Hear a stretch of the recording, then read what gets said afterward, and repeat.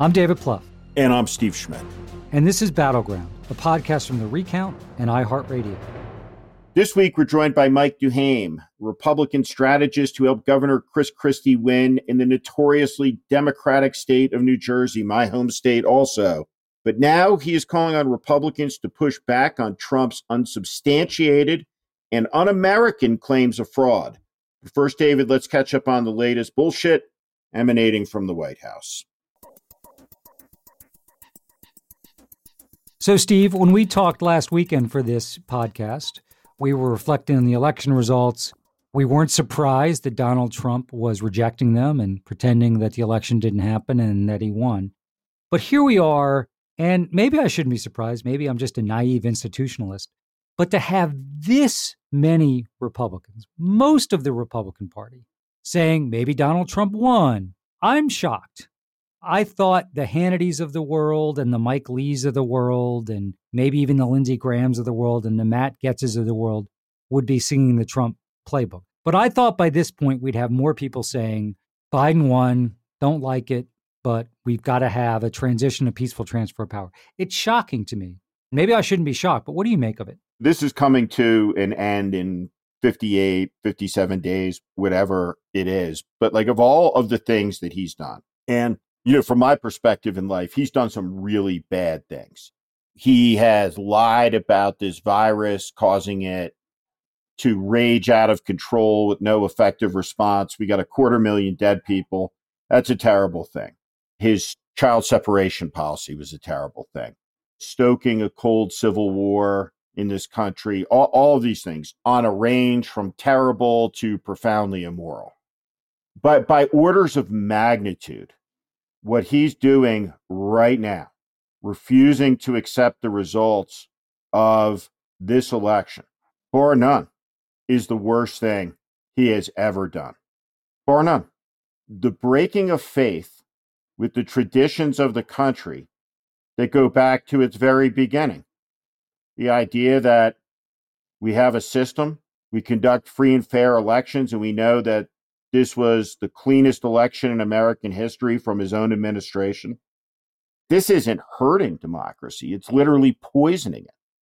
It's like a cyanide drip into the polity that relies on faith and belief in the system. It is appallingly bad, and it is incredible to see so many Republicans who know better doing nothing in this moment when their duty requires them to accept reality, and not just that, but to root for the country and to wish the new president well. Country's in the middle of a pandemic disaster, on the edge of the economic abyss for so many small businesses. It's an appalling moment, and we're going to live with the consequences of it, I think, for a really long time. And I would just say the Mitch McConnells, the Kevin McCarthys, I've known Kevin McCarthy for a long time. I mean, truly, what the fuck are you guys doing? What the fuck are you doing? Well, and the question, Steve, is if you have 30 to 40% of a country believing that the elections are not fair, that they are illegitimate, that the results can't be trusted, if that number stays there, much less grows, I think it's only a question of when this great experiment fails here, not whether it will. And so that to me is the important question is when we have congressional elections in 22 and when we have presidential elections in 24, is this going to be the new playbook? And if it is, this democracy will not withstand that. It just simply won't. And that is what is so insidious about what Trump is doing. And of course, you look back at 16, they called their election, which was much closer than this one, a landslide. Hillary Clinton conceded. Everybody treated Donald Trump as the incoming president. Barack Obama sat with him in the Oval Office. That has been true in every election that we've had. This one is not particularly close. It's not as close as 16. It's not as close as 2004. It's decisive. Right. So here's my question for you. Is this just going to be a painful few weeks? Or is this how we're going to roll going forward, where people who don't like the results of the election say, it was rigged, it was fraudulent, I'm not going to concede? If we don't get this right, the whole thing's going to fall apart. We lose the country. Right. We're losing the country right now. Joe Biden is the president-elect of the United States. What we're seeing is unprecedented in the whole history of the country. It's a profound breaking of the faith and a deep violation of the oath of office. And this isn't a matter of counting votes. If Donald Trump said he wanted every vote counted, any questionable vote examined, okay, election law in the states allows him to do that. That's not what they're doing. And by the way, the news media has not covered itself in glory on this, because when someone is being interviewed and they say, if Joe Biden wins, it's not a question of if Joe Biden wins. Joe Biden has won an election that's a free and fair election. The other thing they need to be asked is, why is it that every Senate race that gets called for a Republican or Democrat, every House race that gets called for a Republican or Democrat, or by the way, any presidential state that gets called for Trump is okay? It's just the states that Trump lost. I mean, the thinness here of their defense, there is no defense. There is no line. These are not normal times. And, Joe Biden has a great team around him, so they're going to figure out a way to get ready to take office regardless of what Trump does. But the fact that you would be doing this at a time of national tragedy and emergency around the pandemic and around the economy, it will echo through the decades. I think it's treasonous. I think what's happening right now, it's not politics. It's treason. It's certainly sedition. Right, for sure. It really is. I don't use the word lightly. That's the appropriate word for it. And by the way, can you imagine what they would be acting like if they had won? I think the drive to autocracy would be damn near complete. So Biden's win is kind of our last hope, honestly. I know that sounds dark, but that's kind of where I am. And if something doesn't change here, we're on dangerous course. But Steve, I could talk to you about this all day long, but we want to bring into our conversation here somebody you know very well, so I'll let you introduce him. Someone like you who's concerned about the future of the Republican Party and wants to stabilize it so that we can be a whole country again. Mike DuHaime. If you're a Republican running for office, you have always wanted Mike DuHaime on your side. He was a lead strategist for Governor Christie's 2009 and 2013 gubernatorial campaigns. He was political director of the Republican National Committee. He was a senior staffer for President George W. Bush, for Mayor Rudy Giuliani, and Senator John McCain. In 2014, he was senior advisor to the Republican Governors Association. He has worked on campaigns, both large and small, in more than 40 states, and was awarded the 2014 Campaign Strategist of the Year by the American Association of Political Consultants. He is one of the best. Mike, welcome to Battleground. Hey, Steve, what's up, man? What's up, buddy? How you been, man? Thanks for inviting me on. Of course. I was thinking back to election night. So I think about 11:30, I kind of gave the nod. I was like, Biden's going to win. Yeah, me too. If it was about 11:30 for me, it was no later than 11:10 to 11:15 for you and Pluff, who actually have the gift of math. So in a normal election, you would have started to communicate to the candidate that we're just going to be short. We're going to be short here when these numbers come in. I mean, what do you think is happening behind closed doors in the West Wing of the White House right now? And then why is Kevin McCarthy, the minority leader of the House, he's a very sophisticated politician. I mean, he for sure can count votes. He wouldn't have the job if he couldn't. Why is he doing this? I think there's two questions there, so I'll try to take each of them one at a time. First, in terms of what's going on in the West Wing, I was talking to someone who really understands Pennsylvania politics and the numbers really well. And on the Republican side, and Trump was ahead 600,000 or 700,000 at that point. But I said, am I looking at this right? It looks like Biden's going to come back. And he nailed it. He said, when it's all counted, Biden's going to win by about 50,000. And it's about 53,000 right now. So this was Tuesday night. So I think people who are sophisticated vote counters and understanding what was going on and looking at trends, maybe you wouldn't at that point say Trump's definitely going to lose, but you would say it's definitely going to be close. It's definitely going to close in. So my guess is in Trump world, there are two camps. The people who really understand that and knew that going back to last Tuesday. But as you know, there are a lot of people in there who have never been on another campaign or anything and are believing what the president is saying. All three of us have probably spoken to people over the last week. I've spoken to people who are very smart, sophisticated political people, or even people outside of politics who are very smart people who are believing what he's saying because they don't have the experience that we have. They don't understand what kind of vote share should come out of Milwaukee County, and we do. So that's why I think it's incumbent on people who do understand to say that nothing nefarious has happened here, because there are a lot of good people who believe something bad has happened and it hasn't. So that's the answer to your first question. I think there's probably two camps in there. To your second question about why Republican leaders are doing this, I think the new litmus test, Steve, for the Republican Party in 2022 and 2024, it's going to be where were you on Donald Trump?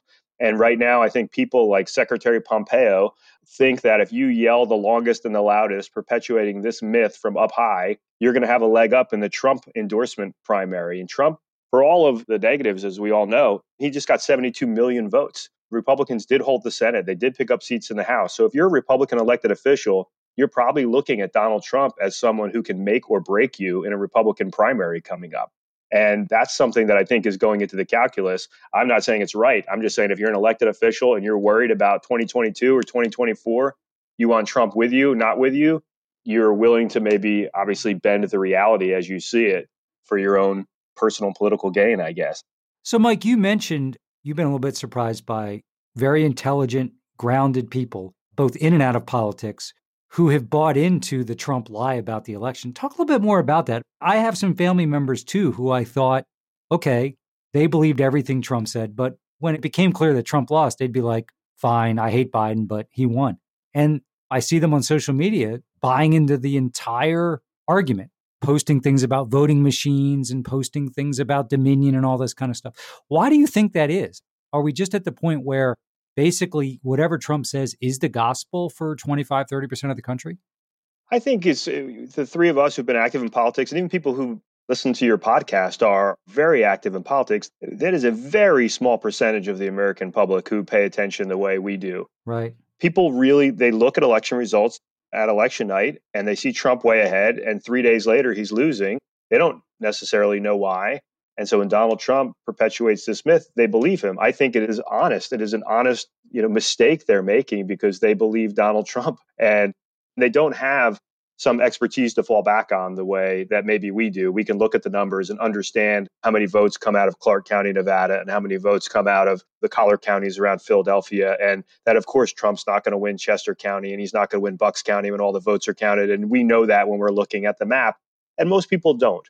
And it is not their fault by any stretch. I think this is not their area of expertise, right? They're waking up, they're going to work every day, they're getting their kids to school, they're not paying attention to politics. The only thing they might be hearing in politics is, a little bit on the 11 o'clock news at night. And so that's why it's so important for leaders who do know better to say the truth, because there are many people who don't know better, and it's certainly not their fault. It's just not their field of expertise. It's like asking me specifics about biochemistry. I just don't know it. But if there was one biochemist I knew who told me something, I would believe that person because I have no basis of understanding otherwise. And I think that's the case we're in.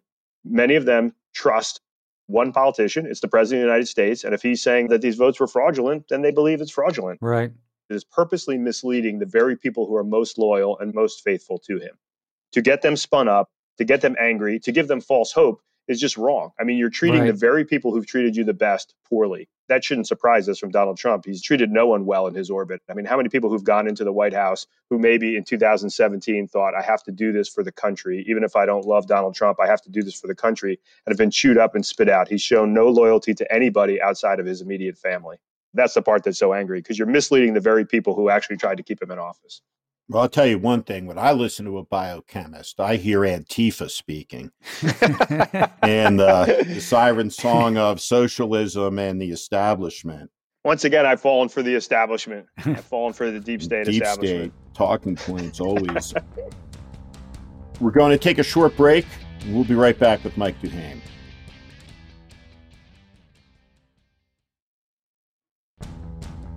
Welcome to Battleground. I asked a friend of ours, I won't out him, but one of the smartest guys in politics is a consultant. And I posed the question to him. I said, why is the polling fucked up? And was yours? And he said, no, ours was pretty good. And I said, what do you attribute it to? And his answer was genius. And I think it's right. And what he said was, we're undercounting older white conservatives. He said there's a myth that the hardest people to reach in polling, right, have been inner city minorities. That's the hardest people to get on the telephone. But you have a demographic in this country that's been poisoned into not believing in anything, that around every corner there's a conspiracy. If you're a long-term Fox watcher hours a day, I mean, you're just not going to pick up the phone from someone whose number you don't know. If you believe there's a conspiracy everywhere, there are malevolent forces shaping outcomes which are deleterious to you that only Donald Trump can protect you from, you're definitely not answering the phone.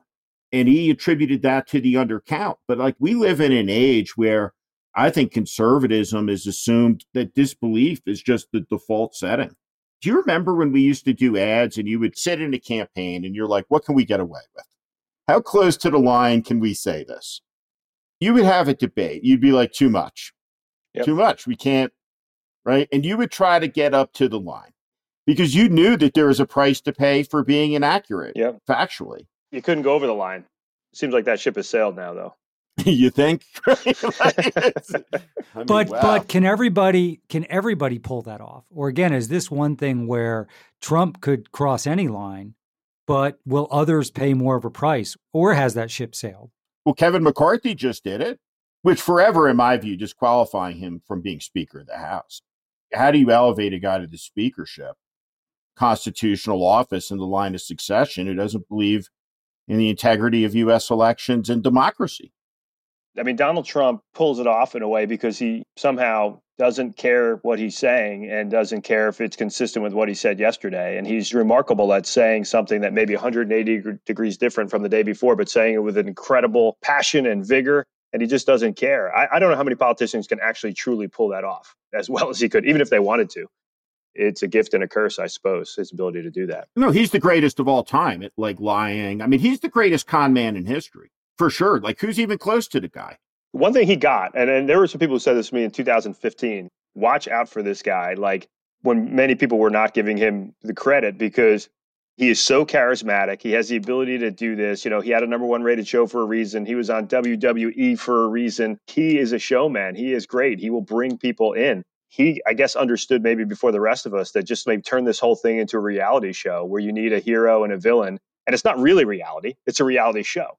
And he benefited so much from being a reality TV star. I think he just continues to do that now. And in order to do that, there has to be a plot line and a villain, and he's the hero. And now he can't get out of it because truth has caught up to the reality and that people have actually voted again.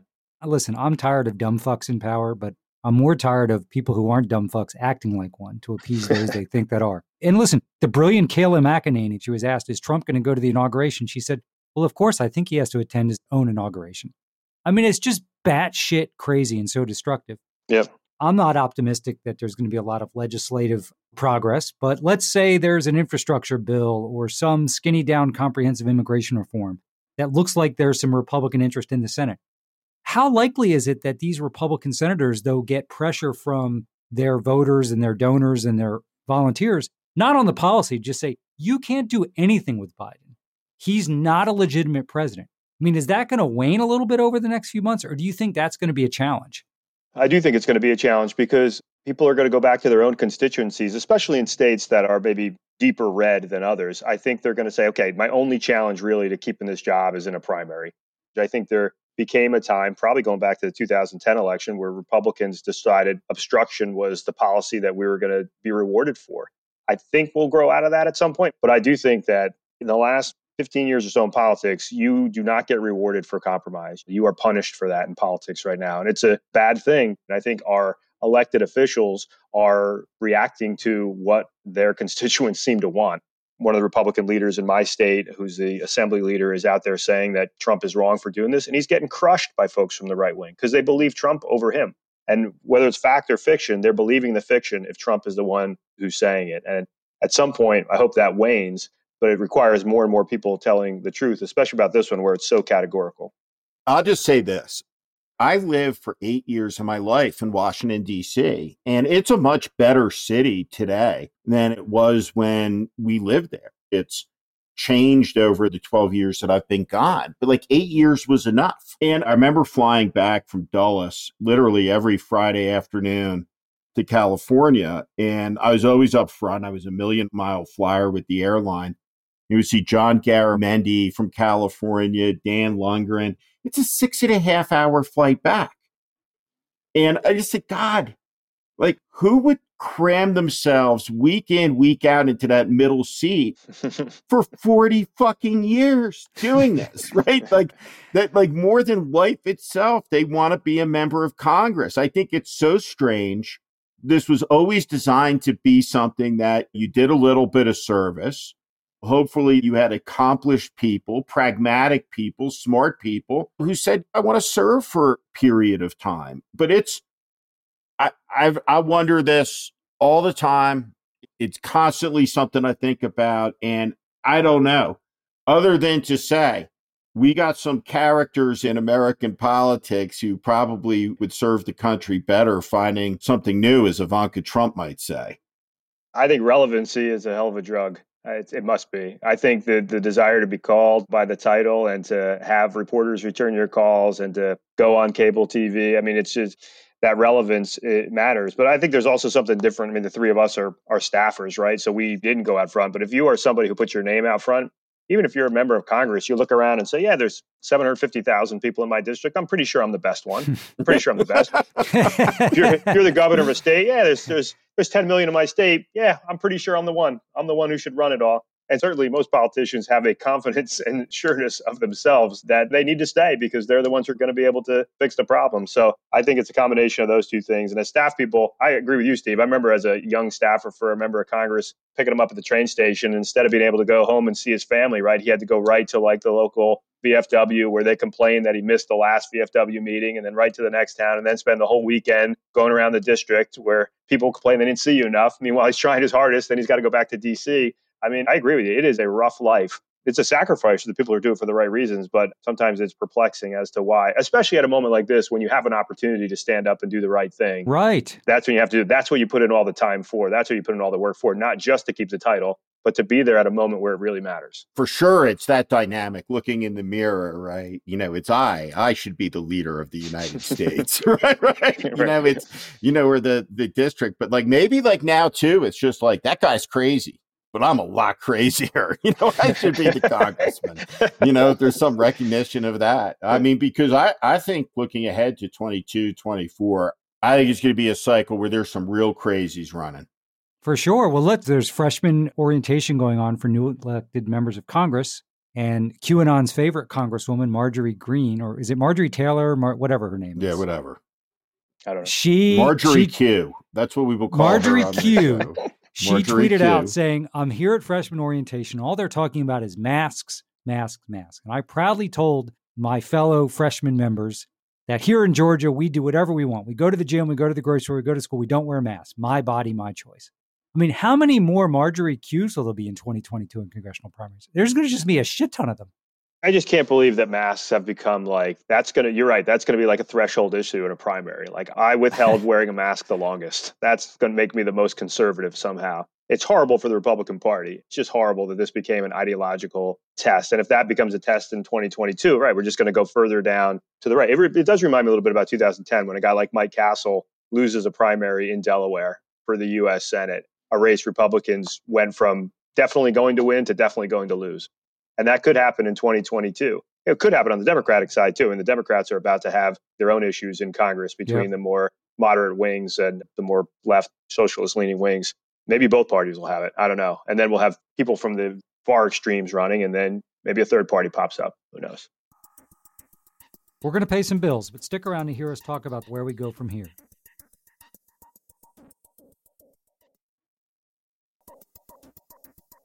Welcome back. We're here with Mike DuHaime. So, Mike, do you think in the Northeast this dynamic of Republican candidates needing to sort of out-Trump everybody else to win primaries, are we going to see that, or is that going to be something that's more pronounced in the South, the Midwest, and the Plains? You think of the kind of moderate Republicans who've served as governors or U.S. senators in those states. As the party has drifted further to the right, if you are still a Republican in many of those states, man, you're hardcore. You believe it. You go to a Republican meeting of the Republican committee in the Bronx or Brooklyn, they are believers, man. They believe. So I think in the primaries, you are going to have people who are very strong right voters still voting. And I think that's changed even over the last maybe 10 or 12 years, as you've seen some of the more moderate representatives leaving. And there are some new people coming into the party that Trump brought in, but you do have a lot of people just leaving. And I don't think they're becoming Democrats. I just think they're becoming independents and less likely to vote in primaries now. Having grown up in New Jersey, it became fashionable to say, I'm a conservative before I'm a Republican. I was always a Republican first. I was a moderate Republican from New Jersey. We weren't a majority of the party, but we were a sizable influence on it. But I think like what I figured out about myself over the last 4 years, and I think, David, we talked about this, our politics, things we disagree on for sure, but they're a hell of a lot closer, you and me, than it is from me to Matt Gaetz. Right. Or any of these people. Like, we can drive the distance between us, or we need a spaceship and a warp drive for me to close the gap right to that guy. But what I figured out about myself, like over these last couple of years, is I'm an institutionalist. These institution matters, and we're all the same age. I turned 50 this year. I'm so angry about this, just outraged over it. To sit here at age 50, trying to explain to my children why these political leaders, some of whom they know, won't acknowledge the outcome of a presidential election, poisoning the country with nonstop bullshit. My expectations were really low heading into election day. And I knew at some level that Trump was going to do this. But one of the things, like, we talked about coming up the election, like, who was going to put their toe in the water with them? And it is amazing to see. I mean, what a desecration of the sacrifices all through the history of the country that sustain the oldest constitutional republic in the world. I can't tell you guys like how pissed off I am about it. Much of this, I realized, was driven by fear of Trump, not love of Trump, in my opinion, from the elected officials who you would think know better. So once he loses, you would think it's safe to be yourself again. But I really feel like the turnout being what it was, the perception that the race was closer than it was because it took so long to count the votes, has made people believe he's going to continue to hold that political power and sway. And going back to our earlier part of the discussion, I think people want to keep the office as opposed to do something while they're in it. And that's a shame. This is one of the darker periods in American history. We've had a lot of dark periods. I am a little concerned that you're going to see more candidates decide to just say, you know what, the voters can do what the voters do, but I won. I know I won. It's scary. It really is. I just want to reflect a little bit your point about masks being the new dividing line. I think you're right about that. I hadn't thought about it. Like, let's say the two of you are running against a primary and Steve wore masks and you didn't, right? You'll be on a debate stage saying, Steve Schmidt wore masks. I would attack Steve. I would attack him. He bought into the socialists and the deep state, and I didn't, and let freedom ring. And you'll probably win that debate in a Republican primary. Yeah, you'd think he would, but let me tell you what would happen. I would pull out and say, yeah, I wore a mask, but it was an Ivanka Trump mask made by the small hands of slave labor and Chinese prisoners in her factory in Wuhan. And this one is autographed by Matt Gaetz. So what do you say about that? Steve is a gifted communicator, gifted in that. Well done, Steve. I would at that point drop out of the race. And yeah, right. He turned that around on you, Mike. I would drop out indoors. Party unity. I'd be with you then. Well, Steve may run for, office himself, right, Schmidt? Is that the rumors true? Who knows? Yeah. There's some rumors. Let's keep pushing the rumors. I'll do what I can to push them around. Looking ahead to 2024, your old boss, Chris Christie, does he see a president looking back at him in a mirror? We see him running in this? Yeah, good question. I don't think he's ever ruled it out. He's still in his 50s, right? So I don't think he's ruled this out by any stretch. And I think you're going to see some chaos is what we're talking about in the Republican Party. I think it's going to be wide open as we get to 2024. Who knows? There may be names out there of people we don't know who are about to get elected to governor or U.S. Senate in the next 2 years that are going to be the next generation. But I think certainly he would have some of the strengths in that he's got some of the charisma and blunt talk of Trump, but actually combines it with a pragmatic side and a record of accomplishment, which actually came back to hurt him. Maybe you wouldn't be surprised that the greatest criticism we heard when we were on in Iowa and South Carolina was that Chris Christie shouldn't have worked with President Obama in the aftermath of Hurricane Sandy a week before the election. It was incredible criticism that followed him, that somehow working with the President of the United States at a time of great natural disaster was somehow wrong. And so, will the party be looking for that? I don't know. That's a question. But Christie has a platform and name ID and relationships in many of these states. So do others. I just think it's wide open. So I don't think anybody who has any of that would rule anything out at this point. I think Tucker Carlson's the Republican frontrunner. I think I think, you made up a great point, Steve, because maybe celebrity is really the new thing, right? There is no more New Hampshire way. Like Donald Trump did not win New Hampshire the way John McCain won New Hampshire. Donald Trump called into Fox News. He would fly up there and then he'd be back to LaGuardia that night, sleeping in Trump Tower. He did not do it the New Hampshire way. He did it a different way. And celebrity may be the new thing. And who could be a greater celebrity right now than somebody who's got the top show on Fox, especially among Republican primary voters? God help us all.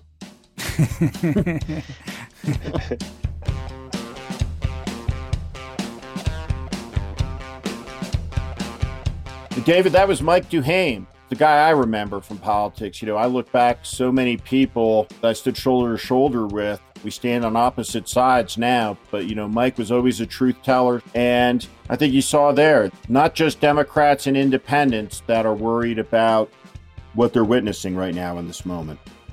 I hope Mike keeps lifting his voice. I think it's an important one. I think his call that those of us that know how elections work, whether you're Republican, Democrat, or independent, need to step out. Mike is someone I faced off against through the years, fierce competitor, fierce Republican. And for him to get to this point, again, takes courage, as it has with you. But I always get worried because whether it's this conversation with Mike, the conversations I have with you when we had Stewart on, talking to Rick Wilson, I mean, I think you guys all think that the times are going to be even darker over the next few years than they've been under Trump, which is hard to believe. But I think we really have to steel ourselves for that and understand we're not going to have clear skies for a while. No, we're not. We're still taking listener questions for our special Q&A episode. So if there's something you've been dying to ask about politics, the presidential transition, the Electoral College, the state of Delaware, whatever you want, just tweet your question to The Recount and use the hashtag Battleground. Thanks so much to Mike DuHaime for lending us his insights for this episode of Battleground. And thanks for listening to all of you. Battleground is a podcast from The Recount and iHeartRadio. If you enjoyed this episode, please give us a rating and review us on Apple Podcasts, wherever you get your podcasts. Aaliyah Jackson and D. Scott Carroll engineered this podcast. Allie Rogers is our associate producer, and Christian Castro-Lascelles is our executive producer.